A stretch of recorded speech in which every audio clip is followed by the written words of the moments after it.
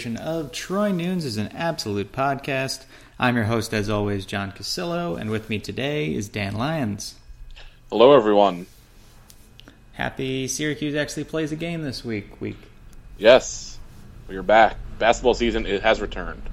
Somehow, I don't really understand how this happened. I know that everyone's complained about the ACC schedule and all that, but really, really weird to have a 9-game break in the middle of the season, especially when we did not have much of a break between games at all in the ACC contest before this one. Surrounded by like two pairs of like 4 games in 10 days and stuff like that. Yeah, I think it was something, what do we average a game like every 3 days leading up? Yeah, we had like the Thursday, Saturday, Monday thing, and then I think we have like 4 in 10 or 11 coming up soon again, so it doesn't make a lot of sense, ACC. Sometimes Jim Boeheim can be a little bit much with complaining about stuff, but I think he was absolutely right about this.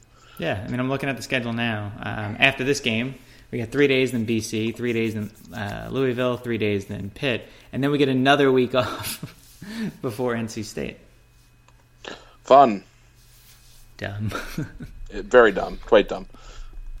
All right, I guess talk about basketball to start us.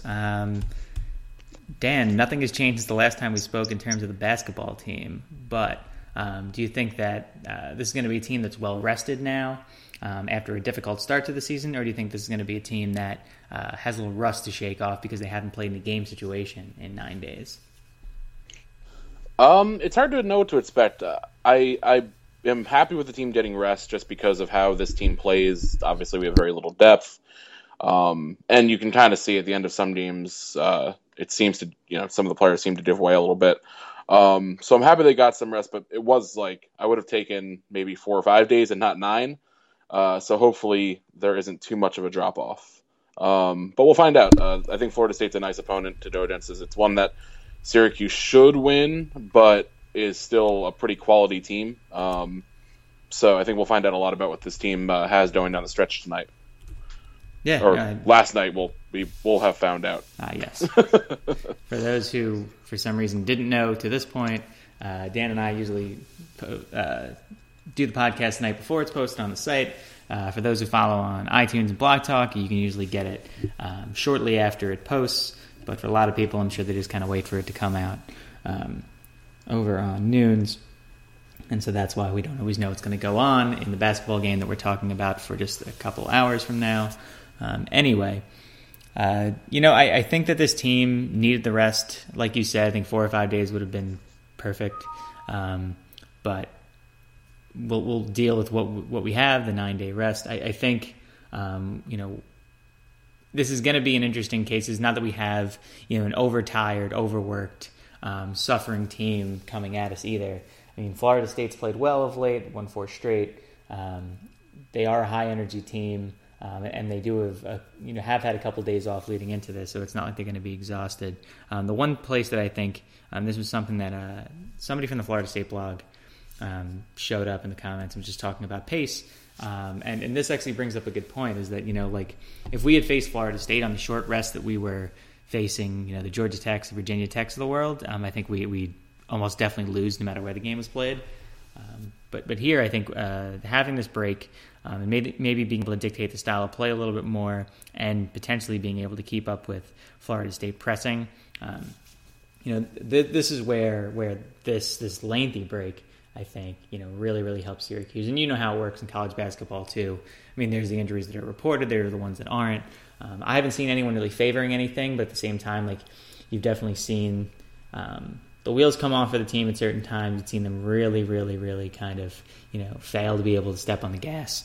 So yeah, I think that no matter what ailed them, serious or not serious, I think we should be, at full strength and full health today. And I'm very curious to see, kind of what this team can do, especially against a team, because I feel like, and Dan, correct me if I'm wrong, I just don't see a lot of teams playing with pace this year. In the ACC, and I feel like Florida State's kind of a big test of that for Syracuse, but whether or not they can keep up, especially if the shots aren't falling the way that they have in wins and haven't in losses. Yeah, it's interesting. Louisville obviously plays the way they play pretty consistently. So they, you know what you're doing with them. They're in a press. They play fast. But teams like even, Syracuse plays faster than it has the last couple of years. But we have a short bench. Duke is a very short bench, especially without Emil Jefferson. And they normally play faster. Even North Carolina, which plays fast fairly often, they have more depth, but their depth is very big man oriented. So it definitely isn't. It doesn't seem to be at least the same speed that we normally see from the league. But Florida State definitely does buck that, even though they have a lot of big guys inside too. Although I think they generally only play like one at a time. Yeah, that's what I was noticing, kind of looking at the minutes distribution, everything. What I said in the article the other day was that they play with an incredible amount of balance across the board, even though they have Beasley and Bacon are kind of the big scorers, but at the same time, like they have 4 guys that score 9 points or more a game. Rebounds are pretty evenly distributed, and they're distributed evenly between the guards. It seems more than the bigs that they have, and that's what's been surprising is that for a team that I feel like the strength was kind of predicated on they got 3 7-footers, so like they have all these guys that are like going to be able to clog the paint and all that, and what you're seeing instead is a pretty guard heavy team. Again, with the aforementioned Bacon and Beasley. Accounting for over 30 points a game combined. Yeah, they're very balanced. They have some really quality stores. I thought we were going to get a lot more out of Florida State this year, but than we actually have. But I do think this is a pretty dangerous team, and I don't imagine that SU's taking them lightly at all. So it's actually not a bad time to have all this rest. Hopefully it shows tonight, although with Syracuse, you never really know what you're going to get on a day-to-day basis. Yeah, especially this team. I mean, Dan, do you think that this could be – obviously the season isn't over if we lose, and Florida State's isn't over if they lose. Do you think this is a little bit of a bubble play-in game, like something that the committee looks back on? Obviously there's 2 of these anyway against FSU, but do you think that this is something the committee is going to be like – hyper focused in on this game and the March 5th game when they look at the ACC by itself and just look at the bubble in general, which Syracuse is probably going to be hanging around on unless it wins 6 of the final 8 games. Yeah, it did wind up being pretty important. It's tough. I was talking with people today about the whole issue with Syracuse getting favorable treatment, or at least having the explain away, Hopkins games versus, Boeheim games and whatnot. And it just comes down to, it's really hard to know what the committee looks for on a year-to-year basis. They, say that they value some things some years, but then they actually release the field and you kind of wonder what, these specific groups actually find more important. So head-to-head just seems like a natural thing that should be something that they focus in on a lot, but it's hard to know whether there are just going to be too many bubble teams for that to be a deciding factor, and whether the fact that a lot of these teams will have games against each other will just make it too muddled, so they'll just focus more on resume. But overall, I think you always want to beat teams that you're going to be competing for bids with. It can't hurt to beat Florida State, obviously. So I would lean towards, this is probably a pretty important game, or it should at least be treated as such and not put it into the hands of the committee, because the winner of this game or the winner of the 2 Florida State-Syracuse games will have a real edge in getting off that bubble. Yeah, honestly, if one team sweeps, and hopefully it's Syracuse, I think that should put the argument to rest, at least when you're comparing those 2 teams. But, Dan, you alluded to, kind of what the committee's repeatedly said in various ways, which I don't understand why, about Syracuse and its case. Do you buy it? Do you think that the more this team wins under Boeheim, the stronger that case becomes and the stronger the factor is? If, let's say, if Syracuse ends up losing, 5 games under Boeheim all regular season, let's just hypothetically, and they lost 5 out of 9 with Hopkins, do you think that makes a stronger and more compelling case than, let's say, if they end up losing, 7 or 8 under Boeheim? I'm really of a split mind with this whole issue. On one hand, I'm a Syracuse fan, so I happily accept any benefits that we get. And I don't think the NCAA tournament committee should be like an enforcement arm of the NCAA. Like people are going to argue, why should Syracuse get? They're basically benefiting from the situation, and they kind of are. But on the other hand, I don't know that this is much different than a player being hurt. I think with Michigan State, they're going to grade the Denzel Valentine games a lot more significantly than the games where he was hurt and they struggled, assuming they kind of regain their form by season's end. And Syracuse, and it also kind of plays into the whole like final 10 games thing, which I know I don't think they officially say they look at anymore, but it does make some sense to try to find the teams that are playing the best now versus someone who started really hot in November and then didn't win a game in March.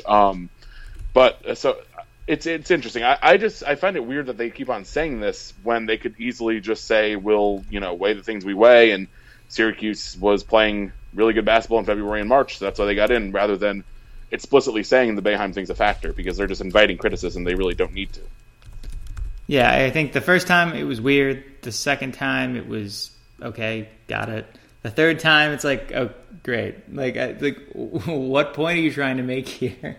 Like, are you trying to preface for the fall that no matter what, I just don't understand what's to be gained by continually telling local media, national media, whomever, today or last night's news was the Daily Orange, and they told ESPN and Syracuse.com before that. I'm getting worried about the constant repetition of information. I feel like I'm reading some sort of convoluted thriller or maybe a Harry Potter book where pieces of information just are continually mentioned because they're important, and I feel like now it's getting to the foreboding end of that, of this is being mentioned over and over again because it's going to come back to bite us. Yeah, it's just I'm just waiting for this to become a big thing that people get mad about for no reason, and it just seems like the NCAA should be in the business of not inviting criticism when possible. And even if they're right here or the logic is sound, it just doesn't seem like something they need to be venturing into, because there's no way that some people aren't going to get up in arms about this. That's college sports, though, Dan. That's how it works. When you have too many teams and everyone can't play everyone, there's literally no comparison that you can make between teams anymore, and that's why people like to argue about it, and that's why we have polls. Polls, they solve everything. No one's ever disagreed with the poll. Never, ever. They're inherently unbiased. Even in the preseason. Preseason polls are the best polls. Because then you don't polls that matter. You don't have that icky... If X, then Y. I mean, you can't be biased if there were no games. Evidence only makes things ugly. Like, you can't deal with that. Yeah. Talking more about basketball, I guess.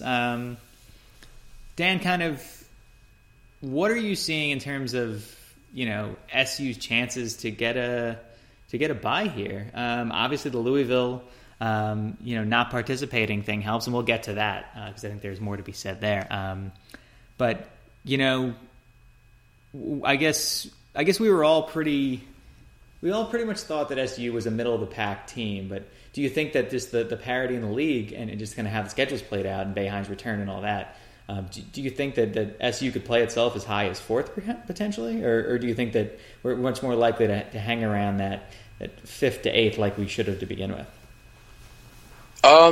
It does seem like fourth is maybe a bit high. I'd probably venture to guess that Syracuse winds up somewhat, like you said, in fifth to eighth, just because I don't think UNC is going away. I think Louisville, there's a good chance that they just play really incredibly hard because of the situation they were just put in, although they could go the other way as well. Miami seems to just be a really nice, consistent team. So it's going to be tough to break into that top four, unless Syracuse just goes on a, absolute barnstorming tour down the stretch here. But I think if SU is in the 5 to 8 range, they should be in pretty good shape for the tournament, as long as there aren't any really bad losses down the stretch. Yeah, I think that's fair. And I think the 5 to 8 range, barring something unforeseen, I think that pretty much locks us in to a tournament bid, whether the committee decides to look at Boeheim or not. I think the only thing there's two things that could hurt our case there, and that is if A&M's looked a little bit shaky of late, and that's obviously our marquee win on the resume. And then, if Duke can't get itself right, I know it seems like not going to say crisis averted yet, but it looks like they figured out pieces of things since you and I were kind of getting worried about whether Duke would even make the tournament. Obviously, Jefferson's return is what's going to kind of make or break this whole thing. But I think there's enough there that like you and me have both said, if Syracuse wins 20 games in a 68-team tournament, and those include a couple marquee wins, it is going to be very, very difficult to tell them no. And Syracuse controls their fate there. Syracuse controls their ability to whether or not the NCAA says no. But I just hope that we're not sweating it out on Selection Sunday. As you've noted, you haven't really had the pleasure and stress of doing so, and I will forewarn you, it is not fun. No, last year was as unstressful as any of the other years, just for different reasons. But yeah, I mean, we haven't been lower than a 4 seed in my Syracuse supporting career, I guess. So it will be a new thing. Hopefully, I'm not looking forward to it. I hope we find our way as like a safe 7 seed and don't really have to worry about it. That would be nice, because the last time that I was sitting in a situation like this, everyone, including Joe Lunardi, told me that we were a 10 seed and that we didn't make it. Yeah, no thanks. I'll pass on that. I guess the other big basketball topic, and maybe this gets it to halftime, maybe it doesn't, Louisville. Dan, since you cover college sports outside of Syracuse, what's your kind of, I guess first let's talk about outside of the Syracuse lens. How are you looking at the self-imposed ban for Louisville, and you can take that at as many angles as you want? I don't know. Look, I remember when this happened last year with Syracuse, and I think it was a little different because it became very apparent by the time that Syracuse self-imposed that they weren't going to make the tournament. And obviously there were no guys who had just transferred in for 1 year. I think last year I was very defensive of the move, and I do think it was probably a little less bad than what Louisville is, but and this is totally probably unfair of me. It definitely struck a nerve with me more this year with Louisville, and it kind of made me feel worse about what Syracuse did last year. And I think a lot of it's because of the Lee and Lewis situation. They obviously came for 1 year. They hadn't made the tournament in either of their careers because they were playing at Cleveland State and where was Lewis? Manhattan? I'm trying to remember. I think it's Manhattan. Yeah. I'll look that up while I'm speaking here. But yeah, so like they came in with the implicit goal of making the tournament. Lewis was at Cleveland State. Damian Lee was Drexel. Yeah. So I just think those two really got railroaded by this whole thing, where like Christmas obviously was already at SU, and I highly doubt, like knowing the things we know about Rat, that he would have transferred. But I do think overall it's unfortunate where schools are put in the position of having to kind of save themselves over their actual players. So I think just with 2 years in a row, they just need to find some kind of solution. And I think kind of instituting some rule where neither the NCAA nor the team can ban a team for the upcoming year past the date where a player can transfer or weigh his options might be a good way to go about this. You need to have some kind of check on teams cheating. You need to kind of have some system in place. But right now, like the obvious thing for Syracuse was definitely to do the self-imposed ban. Louisville seems less obvious, as they would be a tournament team pretty clearly. So I'm not quite sure why they were so quick to do it, unless they know something that we don't, and they're really going to get hit hard. But overall, it's a really awful situation, and I feel terrible for the Louisville players. So hopefully the NCAA figures something out. I have very little faith that they actually will, but it is something that needs to be addressed. So, and it did make me feel worse about the Syracuse situation, looking back on it with how Louisville played out. Yeah, I think that's a good call, and I wrote an article on the site about about the situation and about how it eerily followed what Syracuse did and how it could be, kind of a recipe for disaster going forward as more teams see this as an out for wrongdoing. I think what I pointed out right away was that it was 1 year and a day after Syracuse announced its own self-imposed ban. And like you said, there's definitely some differences in terms of, which team is going to make the tournament or not, and, kind of the length of investigation. Obviously, you had the transfer players as another factor. I mean, Raheem Christmas had made a Final Four in his tenure already, so that was kind of thrown out the window. But yeah, I think that SU set a dangerous precedent, whether we like it or not. Louisville seemed to be fully on board with embracing that precedent. And yeah, I do worry that we're just going to see more and more of this. I mean, like you said, an easy solution is, the NCAA and the institutions. If you really care about these student athletes, then yeah, maybe you should actually give them a chance to better their own situation. If you're choosing to bar them from the postseason that year, I think the big factor here is that I'm pretty sure that Louisville, almost said North Carolina, who is not going to get punished for anything they did. I think Louisville has a lot more they need to talk about. I'm not sure how this all shakes out for them, but I think there's a lot more to talk about. And I think a lot of it hinges, and I said this in the comments of the post, I think a lot of this hinges on who are the recruits they use prostitutes to lure to Louisville, and then how old were these recruits? Because I think that's the key factor here is that whether or not things go from NCAA improprieties and some moral gray area to actual legally wrong actions. Yeah, that's a good point. I think one of them, if my memory serves, is Ohio State freshman guard Jaquan Lyle, who I think confirmed the allegations. So it doesn't look good for Louisville. I'm not going to pass too much judgment. Not that the Syracuse and Louisville situations are all that similar, but we have just been through our own NCAA stuff. So, and none of this is on. I don't even think the players that have been connected directly or even went to Louisville. So it's really a pretty terrible situation if you care about college sports at all. And if I'm a Louisville fan, I'm very worried because the fact that they self-imposed, despite being probably a top 4, top 5 seed, is very foreboding, I think. So I wish no ill will on the Louisville program, but I would say, brace yourselves if you're Cardinals fans that are listening for some reason. Yeah, I mean, to be honest, and Syracuse fans wouldn't blame you for wishing ill upon the Louisville program, given the way they've played us in the past decade.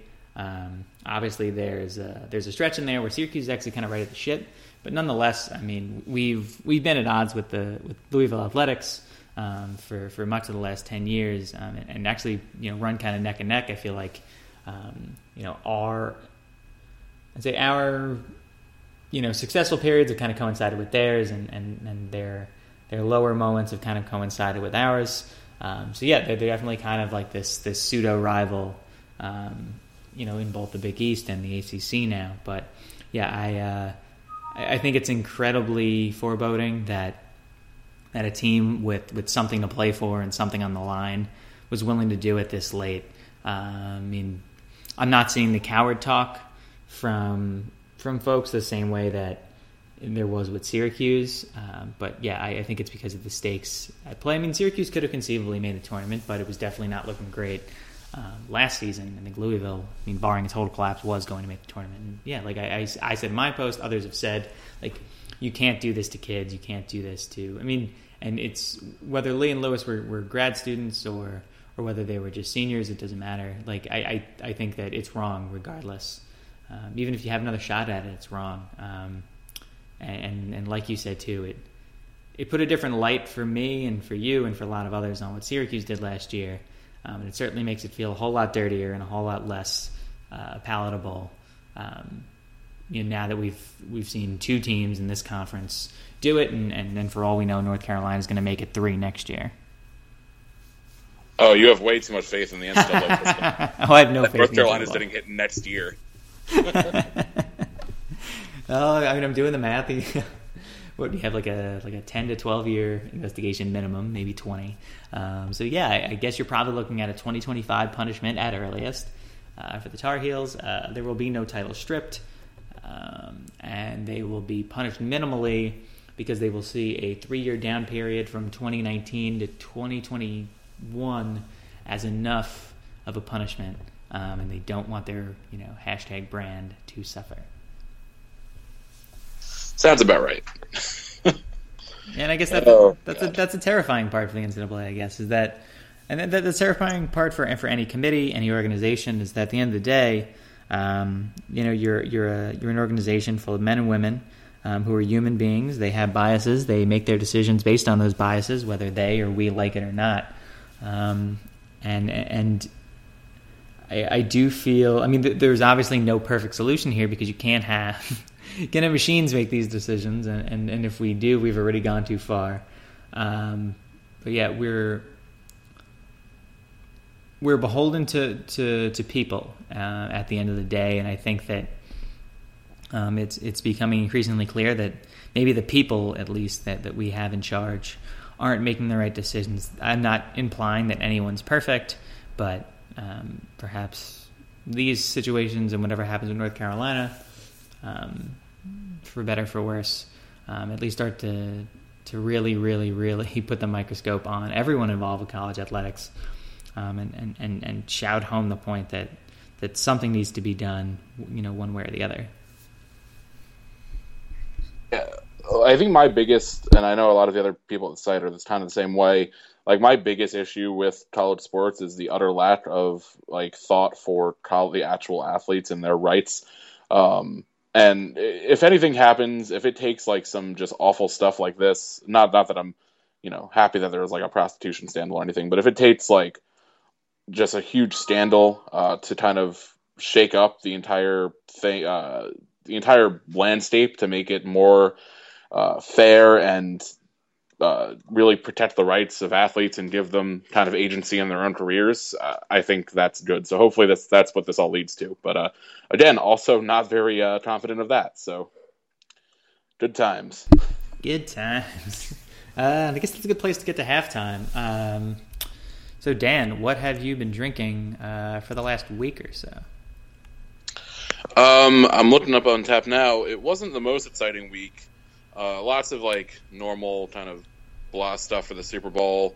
Some Sam Adams Cold Snap, which I actually liked a lot more this week than I remember liking in years past. I had a bunch of that the day after the Super Bowl. We had some at our apartment. The one new thing I did try, which I liked a lot, was Carton Brewing from New Jersey. Love those I had heard about them. What? Love those guys.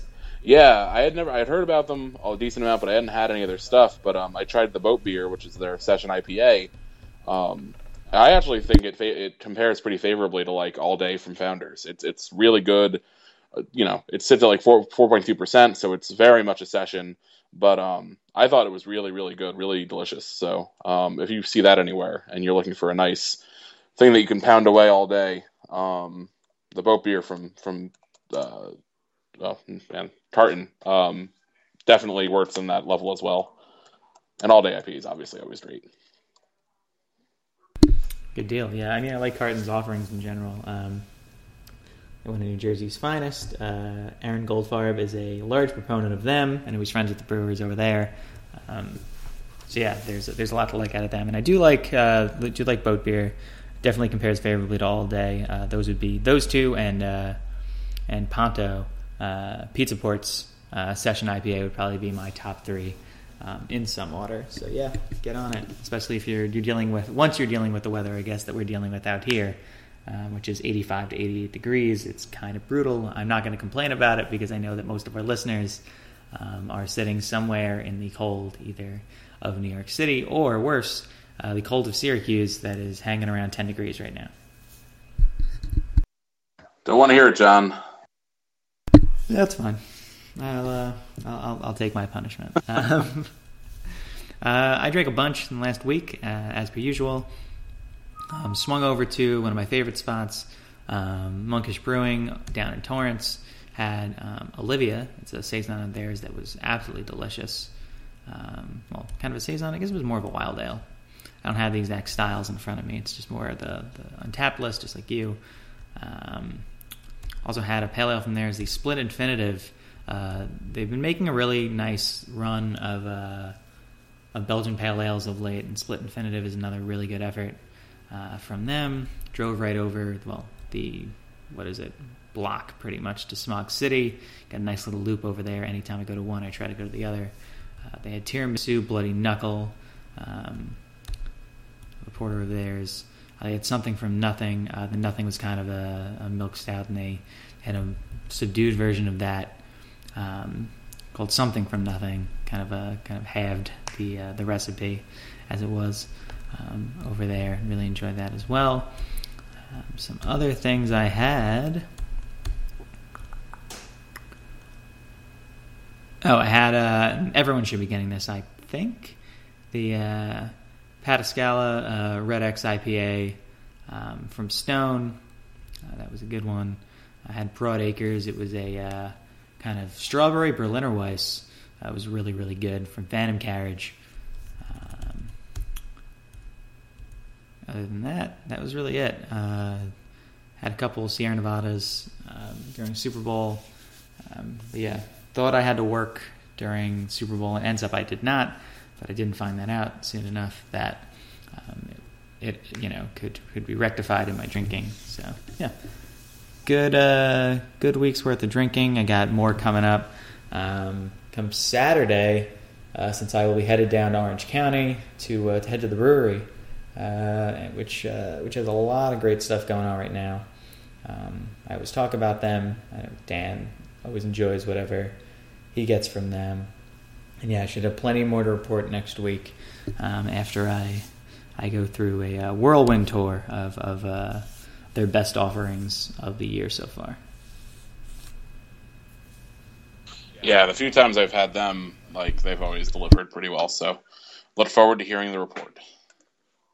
Indeed. Yeah, you can definitely see even on their tap room list kind of what I have in store for me. It's a pretty good offering. Everyone's pretty familiar with them, or should be. And again, looking forward to drinking as much as possible within reason. Obviously, I'm not driving, so that's the one plus. But yeah, definitely a lot.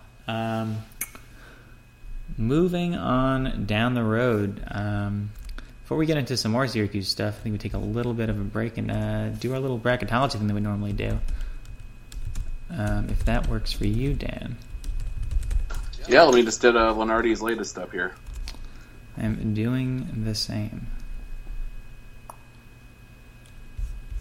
Oh no. Did they change the format of this? Please don't say that. What is that? Oh, did it just go right to mobile for you? Yes. What is that? Come on. I think that was just the first link on ESPN or on Google for some reason with mobile by default. Which is now a commentary on how we consume news. No. Yep. That's very true. Yes. The fact that mobile is coming up on desktop is an earlier result, I think, is all you need to know. So yeah, found it. It's February 11th. I got it too. This is actually today's. All right, Dan, I guess let's go side by side, going south first, and then I'll go the south, and then we'll just kind of work our way around. I guess in the south, who do you see coming out of this, and who do you see as a dark horse? Maybe give me a preview Elite Eight. The South, it actually looks pretty tough because I like a lot of these teams. Oklahoma, I'm very bullish on. They've had some iffy losses, but losing out the Octagon of Doom is not the end of the world. I know Kansas State isn't great, but they're not awful. And the Big 12 has just been brutal for teams this year. So that's what happened. That's where you see Oklahoma sticking at a 1 seed, even though they lost. I think Purdue's very good. I think Kentucky is going to be very scary by year's end. I don't know that they're a Final Four team, but they've made the Final Four 2 or 3 times when I didn't think they were. So shows, what we all know. And then Maryland is sitting down there at the 2, which, Maryland, just Melo Trimble's so good. He can beat teams by himself. And Miami at the 3, also like just kind of floating under the radar. They've been very consistent. I've liked what they've done. So I'm going to take Oklahoma. I'll probably ride with Oklahoma and Maryland, although I could see a lot of different things happening here. I wouldn't be shocked if Miami made a nice run. I wouldn't be shocked if Purdue ended up, winning this whole thing. But I'll ride with the Sooners to make the Final Four, just because I feel most comfortable with them, and they'll be playing in Oklahoma City the first 2 rounds according to this, so that'd be a nice boon for them. Yeah, I think Oklahoma is a very good choice there. Maryland, it's unfortunate for Maryland because I feel like, well, I'm not like a Terps sympathizer at all. I do think they'd be better served in a different bracket where they could definitely upset some folks. I mean, if you put Maryland over in the East with Villanova, I think you're definitely hard pressed, to avoid taking Maryland. But yeah, I think Oklahoma's the pick. In this bracket, I think Kentucky's a team that could definitely make some noise in another bracket, but they're not one that I'm going to buy into here. Miami's another. I think you get a pretty easy, chalk Sweet 16 in this one with OU, Maryland, Miami, and Kentucky, respectively. But yeah, I'll move us over to the East, and then I'll toss it back over to you, Dan. If we're believing Lunardi, the East has an interesting group of teams. I think that one including Syracuse, down at 11 against Providence, which is only fitting. I don't believe in Villanova. You shouldn't either. I know you don't, Dan. So I guess at the top half of this bracket, you're going to see some upsets. I'm probably going to hand us something involving Iowa State getting to the Elite Eight. Then on the other end, you're probably looking at something like, I don't want to do this, but I unfortunately, maybe fortunately, see something resembling Syracuse and North Carolina getting to the other Sweet. I mean, I see North Carolina getting out of this bracket. But if you wanted to talk me into some wild, stupid, Syracuse thrills us all and runs through the tournament scenario, this really isn't the worst one to put us in. And I'm gonna go North Carolina into the Final Four if this bracket comes to be. But if there's one bracket that could potentially talk me into something stupid for Syracuse, it's this one. Yeah, I don't totally disagree. I think Providence, they seem to be kind of free falling as good as Chris Dunn is. I'm not a huge believer in the rest of their team. I'm not a believer in Villanova. I'm not cool for them to be number one for the first time in the polls, which is crazy. They haven't been number one before, by the way. But I just don't see them being as good as some of the other teams in this bracket. Coming from the top, Iowa State is probably the team. I'm done with Iowa State. I've been burned too many times. I'm going to go with Arizona. I just think that they've been flying way under the radar. They're not great, but I think they're talented enough to make a run. And, UConn and Pitt don't impress me. Iowa State just implodes all the time. Villanova, again, I think they're, I think they were better last year, honestly. And then in the bottom, I'm going to ride with Michigan State just because Tom Izzo is Tom Izzo, and they're a pretty good team when they're healthy. And it seems like they're starting to get their groove back a little bit. So I'm going to go with them. North Carolina is probably the most talented team overall, but I don't know. I trust Izzo and I trust Denzel Valentine, so I'll take them coming out of the East. Yeah, I mean, you know what? It would be stupid of me to pick against Michigan State here because we've been proven over and over and again. You and I talked about it last year, this year, probably at this point 3 or 4 years, however long the podcast's been going on. Michigan State just seems to find a way in the tournament. Stupid to pick against them. But you know what? Belmont's actually a pretty good team. And, I don't want to jinx Syracuse. And I also want to sound stupid talking about Syracuse. But I guess my thing is, why not us? Why are other teams always able to to do these idiotic things like, make runs as lesser seeds and do it when no one can. And Syracuse no one says they can. Excuse me. Syracuse has never really done that. So I guess why not us? I think that if Syracuse was put in a situation like this, they have ample opportunities to advance a couple rounds. I wish you hadn't brought up the way Iowa State has burned you and me and so many others, but that does bring a good point. I mean, maybe that entire top half of that bracket does turn into a complete and utter shit show, and we're looking at something stupid like Stony Brook in a Sweet 16, or Butler getting itself back to a Sweet 16 or an Elite Eight, or maybe we end up with chalk. I mean, this has happened before where someone said, "Oh, this is the bracket. This is the one that all goes to hell," and it's chalk the whole way, and one seed that people didn't necessarily believe in, advances a couple rounds. But I mean, I'll reserve full judgment I guess until we really actually get there. But I could see a bracket shaking out like this being a complete and utter zoo, or I could see something exasperating like Michigan State getting through, if that is a true East bracket.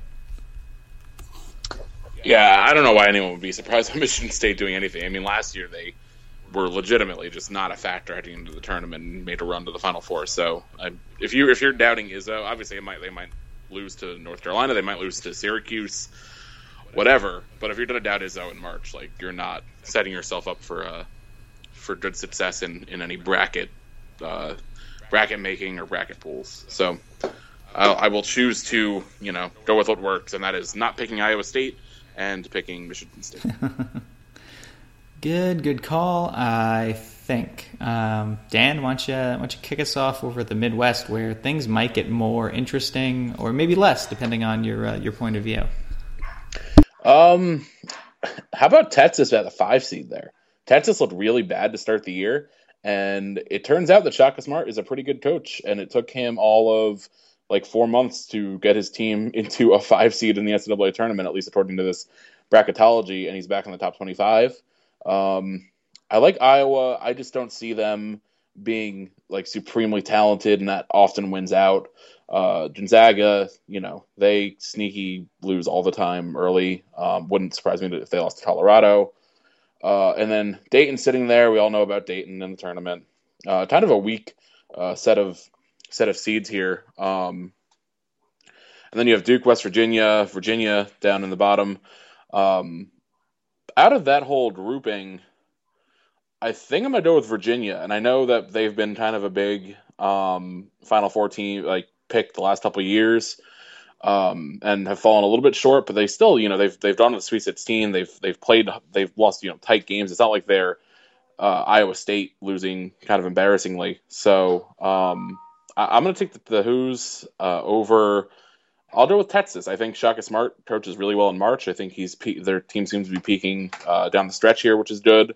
So I'll go with that. A little off the wall compared to last week where we were a little safer, I think. Yeah, I think that oddly enough, I think that even more has kind of been thrown into question, while I think that there's also a more established upper crust at the same time in the country. This is certainly a weird bracket. At first I thought that there could be some chalk here, but you know what? I'm bummed. You look at that Raleigh group.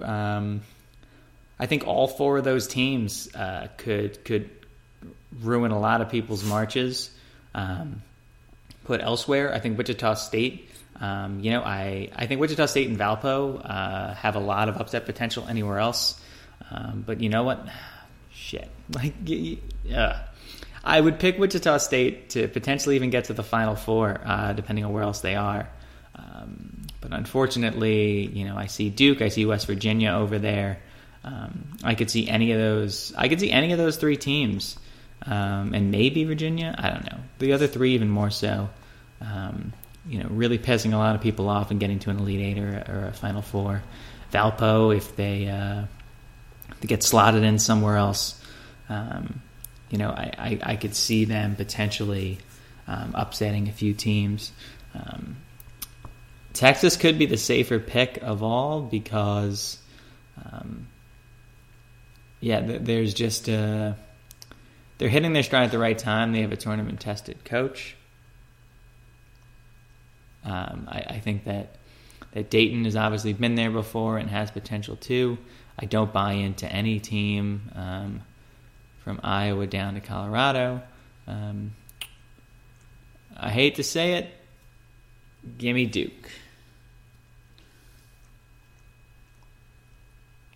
Sorry, I missed that last part. What was it? I was committing blasphemy, and I was picking Duke. I could see it if they get healthy. I mean, I think they're starting to play a little better now.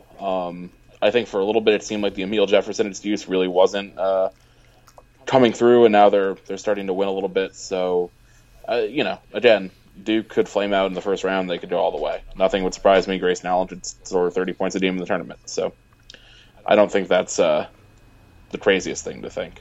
Yep. And then I guess I'll do a quick run of the West, and I'll toss it over to you, Dan.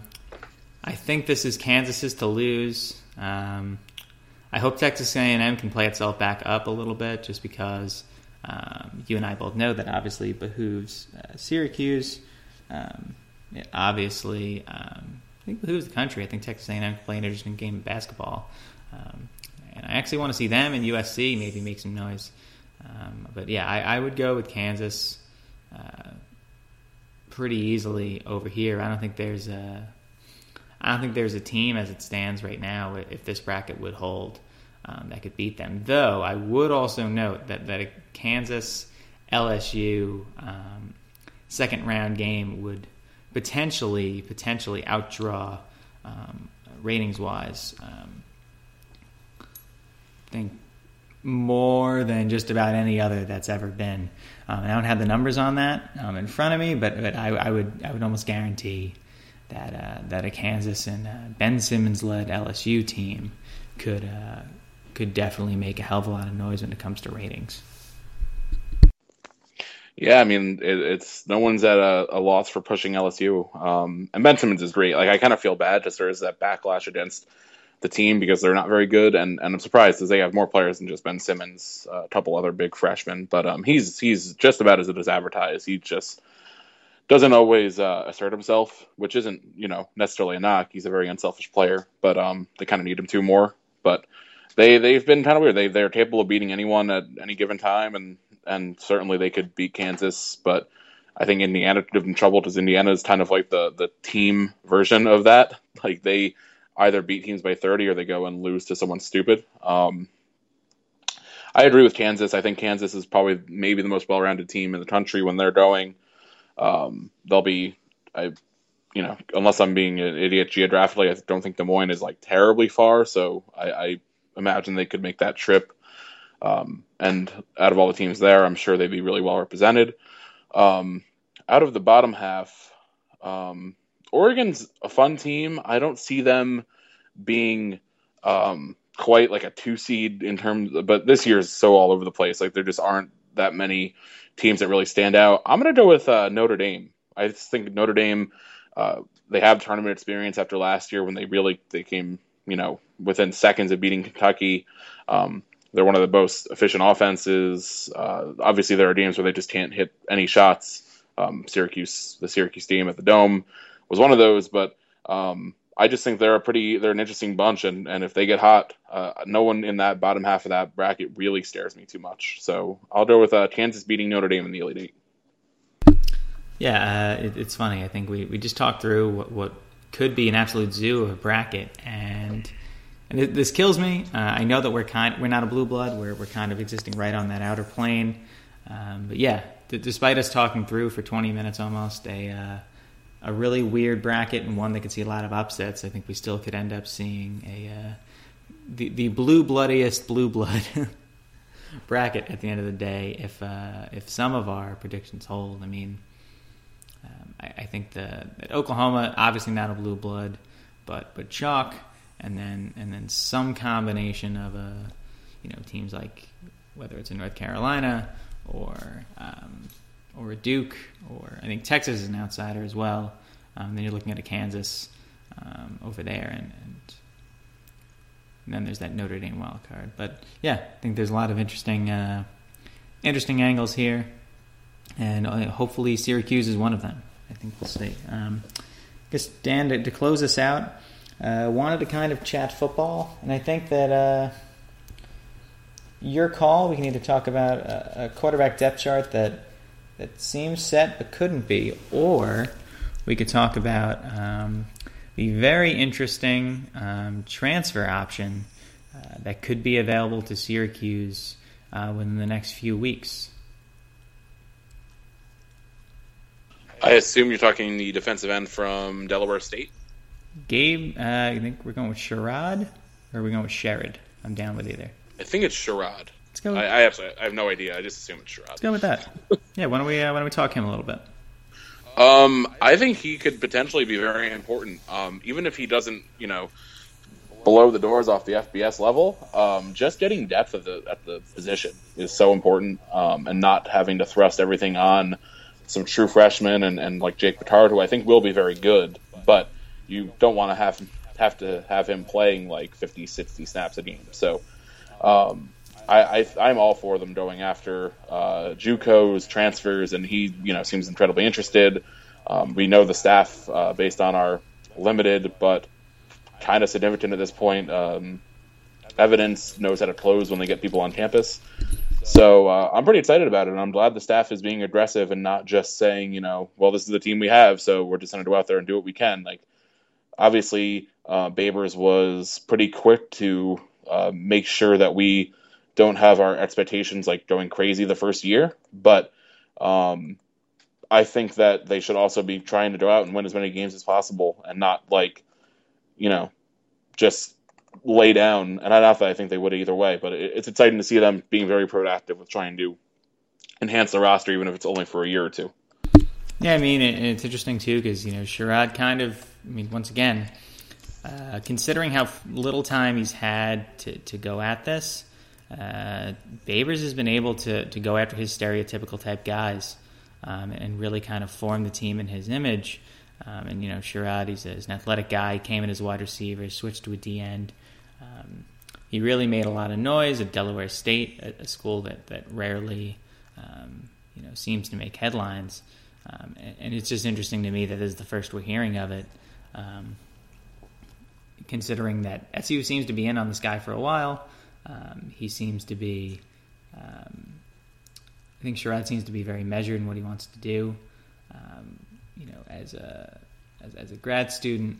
And yeah, it is just weird this is the first we're hearing it, but it's also great. I think I'll take anybody at defensive end. And it's just great to see that there are so many backup plans and there are so many options.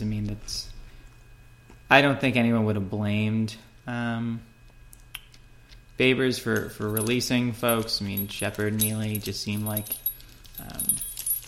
they seem like promising players, but they also seem like guys that. Sorry, that's for those who've been following. That's James Arthur, who is scratching behind his ear, and that is why there is a lot of background noise at the moment. But yeah, I do think that this is a great move by Babers if we can bring it in. I know a lot of us thought that Babers wasn't done and that JUCOs are probably the answer. There could be others, but if this ends up being the only one, I think it's strategically the best fit. And I only hope that we do pull it off and we're able to at least. Well, I know we can't completely fix our D end issue.